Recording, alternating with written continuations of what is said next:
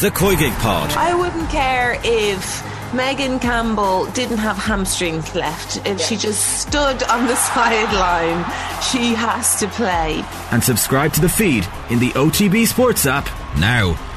OTB AM. With Gillette, in association with Movember. Effortless shave, magnificent Mo. I'd like to say Gareth Roberts is with us this morning. Gareth, this is a question that we start a lot of our Liverpool interviews with at the moment. What the hell's going on? Good question, mate. I mean, everything that could go wrong sort of seems to be going wrong at the minute. And I think every time I've come on here as well, it seems to have been after a bad result recently. And here we are again. I was kind of hopeful that, you know, playing a club as lowly as Nottingham Forest would be coming on talking about, you know, Liverpool making it 4 in a row in terms of good results. But here we are once again. I mean, it just seems that they're very fragile, both mentally and in terms of the squad. In terms of if a couple of players are missing, certain key players are missing, you really notice the difference. And I think that's what happened at the weekend. You know, Thiago, I think I've said on here many times, for me makes a huge difference to the midfield. And when he's not there, you really, really notice it in terms of dynamism, in terms of someone who can create, go past people, play a pass that you wouldn't be expected. And, you know, the midfield at the weekend, obviously we had, 3 players under 21. And I think you saw the difference, obviously, and we missed Darwin Núñez. There's been a lot of chat about him all season long, about whether he's good enough, about whether Liverpool have overpaid and all this kind of thing. That was a striker there who'd scored in his last 3 games. So to lose him was a big blow, because the way the game went, and with Liverpool having a lot of opportunities in and around the Forest box, you'd like to think that Núñez, who is a box player ultimately, would have got on the end of one of those chances. Obviously, in terms of the manager, he comes out, doesn't he, and talks about set pieces. But for me, that was a little bit sort of papering over the cracks, really, because if you're playing Nottingham Forest and you're Liverpool, you should be creating a little bit more than set pieces. I mean, he's right to say that, you know, the hat-trick of chances that Van Dijk in particular has, you'd expect there to be a goal or two from those 3 chances. But Liverpool needed to be more creative in open play, and they simply weren't. And, you know, Forest, a lot of endeavour, a lot of battle, a lot of fight, the ground up for it.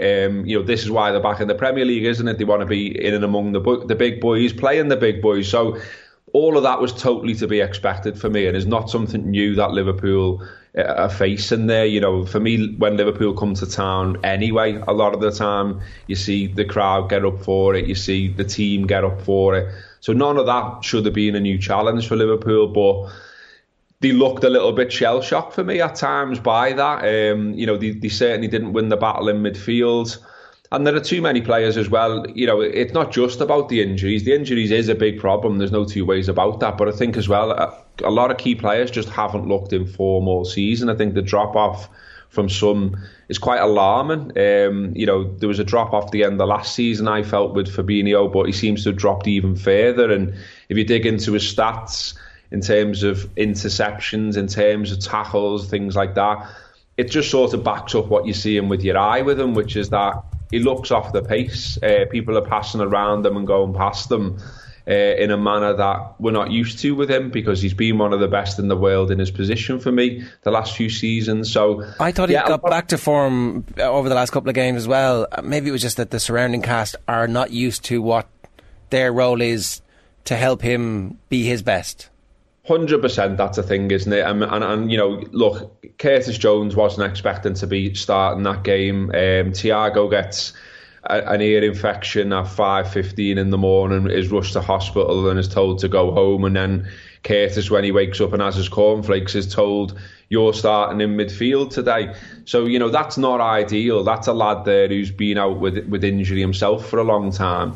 And I'm not pinning it on him for 1 second. He's a young player that is breaking through, that expects to play a certain amount of games this season for Liverpool, but doesn't expect to be a starter. And yet you're right, look, there isn't that understanding between players that you get when you play week in, week out, when you've got a system you all trust. The system's changed as well.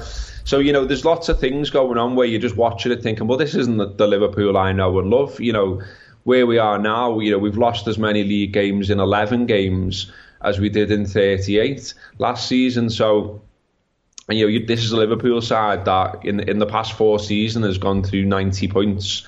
3 out of those 4 seasons. Now, you wouldn't be backing them to do that this season now, because you're looking at they'd have to be absolutely perfect for the rest of the season. And, there's nothing that suggests that's what they're going to be now. So now what they find themselves in realistically is securing top 4, making sure that Champions League qualification's there for next season, and trying to do something in the Champions League this season. Obviously, they only need a point against Ajax to qualify for the knockout rounds, and then once you're in those rounds, especially Liverpool being Liverpool, you'd expect that they can sort of do anything. But equally, on the other side of the coin, and a bit more sort of glass half empty, the way they're defending and the amount of chances that sides are getting against them week in, week out, you would think that the better sides with the better strikers, etc., would be having a bit of a field day against Liverpool right now. It does feel that the signing of Thiago changed that Liverpool midfield. The swapping of a Wijnaldum for a Thiago, what he brings is obviously exceptional when he's at his very best, and you say his range of passing, but that the energy levels that were there of a Fabinho, Wijnaldum, Henderson midfield, they're nowhere near that now. Like, Harvey Elliott never feels like he's going to be that sort of a midfielder. Again, he's more in the creative mould, whereas Liverpool's midfield was all about winning tackles. And I still go back to Fabinho against Palace at the start of the season, the tackle he misses that every other season for the last 3 or 4 years he wins, and they don't get that chance. Was that an intentional change in philosophy, do you think, from Klopp to move away to not maybe look for a direct replacement for Wijnaldum, or to look for a like for Henderson, who's obviously not able to play every week now? I think you're onto something there, because I remember a couple of seasons ago now, I think it was, that Pep Lijnders was interviewed, and in and among the interview, a little sort of nugget that stood out for me was that one of the questions was around Liverpool playing the same way for a long time, and would it be a problem that they could potentially be worked out by opponents and things like that. And Lijnders sort of said, well, we've got something up our sleeve along those lines. And I think what he meant was Thiago. And then Thiago comes in, and when he's fit and when he's at his best, I think he is transformational as a player. But I think the problem, as we've just touched on a minute ago, is that there are no players that are anything like him. So when he's not in the side, all of a sudden you're having to revert to something else. And you're right to point out in terms of energy as well. I mean, with Fabinho dropping a little bit off a cliff form-wise, you're also running alongside Henderson, who's 32 now. And for all these years playing for Liverpool under Klopp, he's been playing in a very highly intense system where, almost the secret recipe is Liverpool's effort, is Liverpool's ability to close down, is Liverpool to outrun you first and foremost. And that's not been happening this season in a lot of games. And you looked at Forest, that's what they were doing to Liverpool. They weren't allowing Liverpool any time on the ball, and Liverpool didn't seem to be able to do too much about it at times. And that's what we were doing to other sides, and then added with the sprinkle of quality up front. That's how Liverpool were beating sides. Right now, I'm not too certain what a typical Liverpool goal looks like. So, instead we're talking about, well, if Darwin Núñez had been available, he would have undoubtedly caused the Forest defence problems. He would have done. But that's not like a systematic thing. Liverpool very much feel like, and I know people hate the phrase and all the rest of it, but I'm going to have to use it. It feels like they are a little bit in transition right now, but it also feels that has been underinvestment in the squad, and that's coming home to roost as well. Last time again when I was on here, and we're still talking about the same issues, the bargain basement running around the supermarket last minute and buying Artur, that's come back and hit them in the face as well, because he's now injured. And I think one of the problems is when I see people assessing Liverpool, they'll write down the squad and they'll say, well, there's all these players, and every club has to deal with injuries and this kind of thing.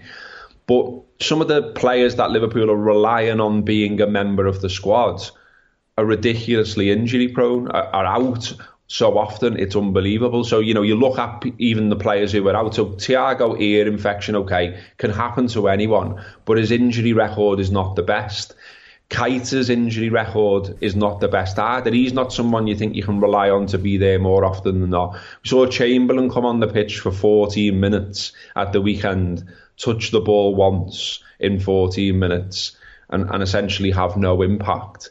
He's another one where his recent injury record's not great. So all of a sudden, these players that you're talking about as being part of Liverpool's squad are actually very rarely part of Liverpool's squad. Yeah, and surely that was known behind the scenes. Well, and the bench wasn't particularly strong. I know there's injuries. But I'm wondering, is there any concern about the amount of injuries that they're picking up again? Because obviously in the COVID year, it destabilised them completely, the amount of injuries. But they're playing 3 young lads, but they're missing, and we talk about investment, they're missing the attacking investment they've made. Nunez isn't there, Diaz isn't there, Jota isn't there, all out injured. Matip and Konate are injured again. You touched on the other 3 who are also out. Trent's just coming back. Henderson hasn't been able to stay fit.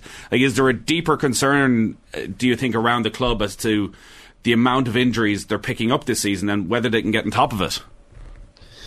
Yeah, I mean, there's got to be, hasn't there? I mean, we're only sort of guessing on that, aren't we? We can never know sort of what the systems are behind the scenes and things like that. I mean, you go back to last season, 63 games. I think they absolutely poured everything into that, into trying to make history. And they went as far as anyone has, in terms of closeness to achieving the quadruple. Ultimately, of course, it's another 90-point season, but it's another 90-point season minus the title. They don't get the European Cup and they win the 2 domestic trophies. But, they were looking a bit gassed towards the end of that. I remember being in the stands at, Villarreal away. And, that was a crazy game. And there were games towards the end of last season that Liverpool weren't in control of.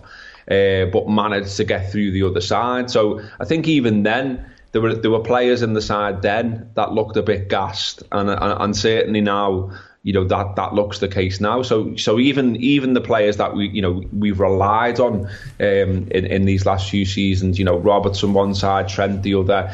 You've had those players missing games. You've had those players looking like they're out of form. Liverpool aren't switching wings and aren't stretching teams like you've seen them do in seasons before. So it does seem like there's work to be done. But what I wouldn't do, and what I see a lot of people doing, is just trying to find one thing to pin it on. Liverpool are a club, so you've got owners, you've got managers, you've got coaches, and you've got players, and there's fingers to be pointed at every level. So they all need to come together and come up with a bit of a plan. And part of that plan has got to be spending money. Part of that plan has got to be finding a system that works and that is testing other sides. And part of that plan, as you point to, maybe is looking at, what are they doing? Does it work in terms of, intensity and the amount of injuries they're picking up? I'm sure they're looking at all this. I mean, Klopp referenced, didn't he, that it was 3 games in a week or so. And we've seen that before, but Liverpool have managed to get through those games in the past where, at the weekend, from very early on in the game at the weekend, I thought, Liverpool don't look on it here. We're giving the ball away far too much. So people are pointing to Liverpool have more possession and have more shots and things like that, and I understand why. But they also gave the ball away a lot more than Nottingham Forest did and ultimately paid the price for it. Gareth, can I just ask you on Klopp and what they're looking at? Nobody has got more credit for what Liverpool have done than the manager, and rightly so. And that term, mentality monsters, that he created this ridiculous team who were always on. And maybe that's the most remarkable part from what we've seen over the past few weeks, is that they've somehow managed to sustain such a high level for so many years. But if you look at, say, Joe Gomez as maybe the prime example of where they've struggled this season, he was unbelievable last week against Manchester City. He was up for it. He was on it. He was all over Erling Haaland. He knew exactly what he had to do. But he rarely gets to that level. And that feels like a mentality thing. And is any of that on the manager, that he can't get a Joe Gomez up for every single match? I don't know. I mean, I find it difficult to question things like that. I just think sometimes maybe in football, there's only so many things you can say over and over, and then eventually the impact will wane a little bit. So I'm not for 1 second suggesting that we need a change of manager. I don't think we do. As you said there, he's got more than enough credit in the bank. I've said already about the season after season of racking up 90 odd points. You've got to take into consideration what Liverpool are competing with, and for some reason that almost turns into a meme when Klopp mentions it. I still don't quite understand why that is. If we're going to ignore the reality of the competition, then we may as well all pack up and go home. Like, it's unbelievable what Liverpool are having to compete with. And in any other era of football, 97 points wins you the league, 92 points likely wins you the league, and we've got both of those totals and not won the league. So that might be a factor, to be honest with you. That the fact that you can put so much effort into a season and emerge with only the domestic trophies, that's got to be a little bit of a depressing, fact, essentially. And questioning the attitude of either the manager or this group of players, I'm loath to do because of what they provided for us. I don't believe for a minute there's an arrogance.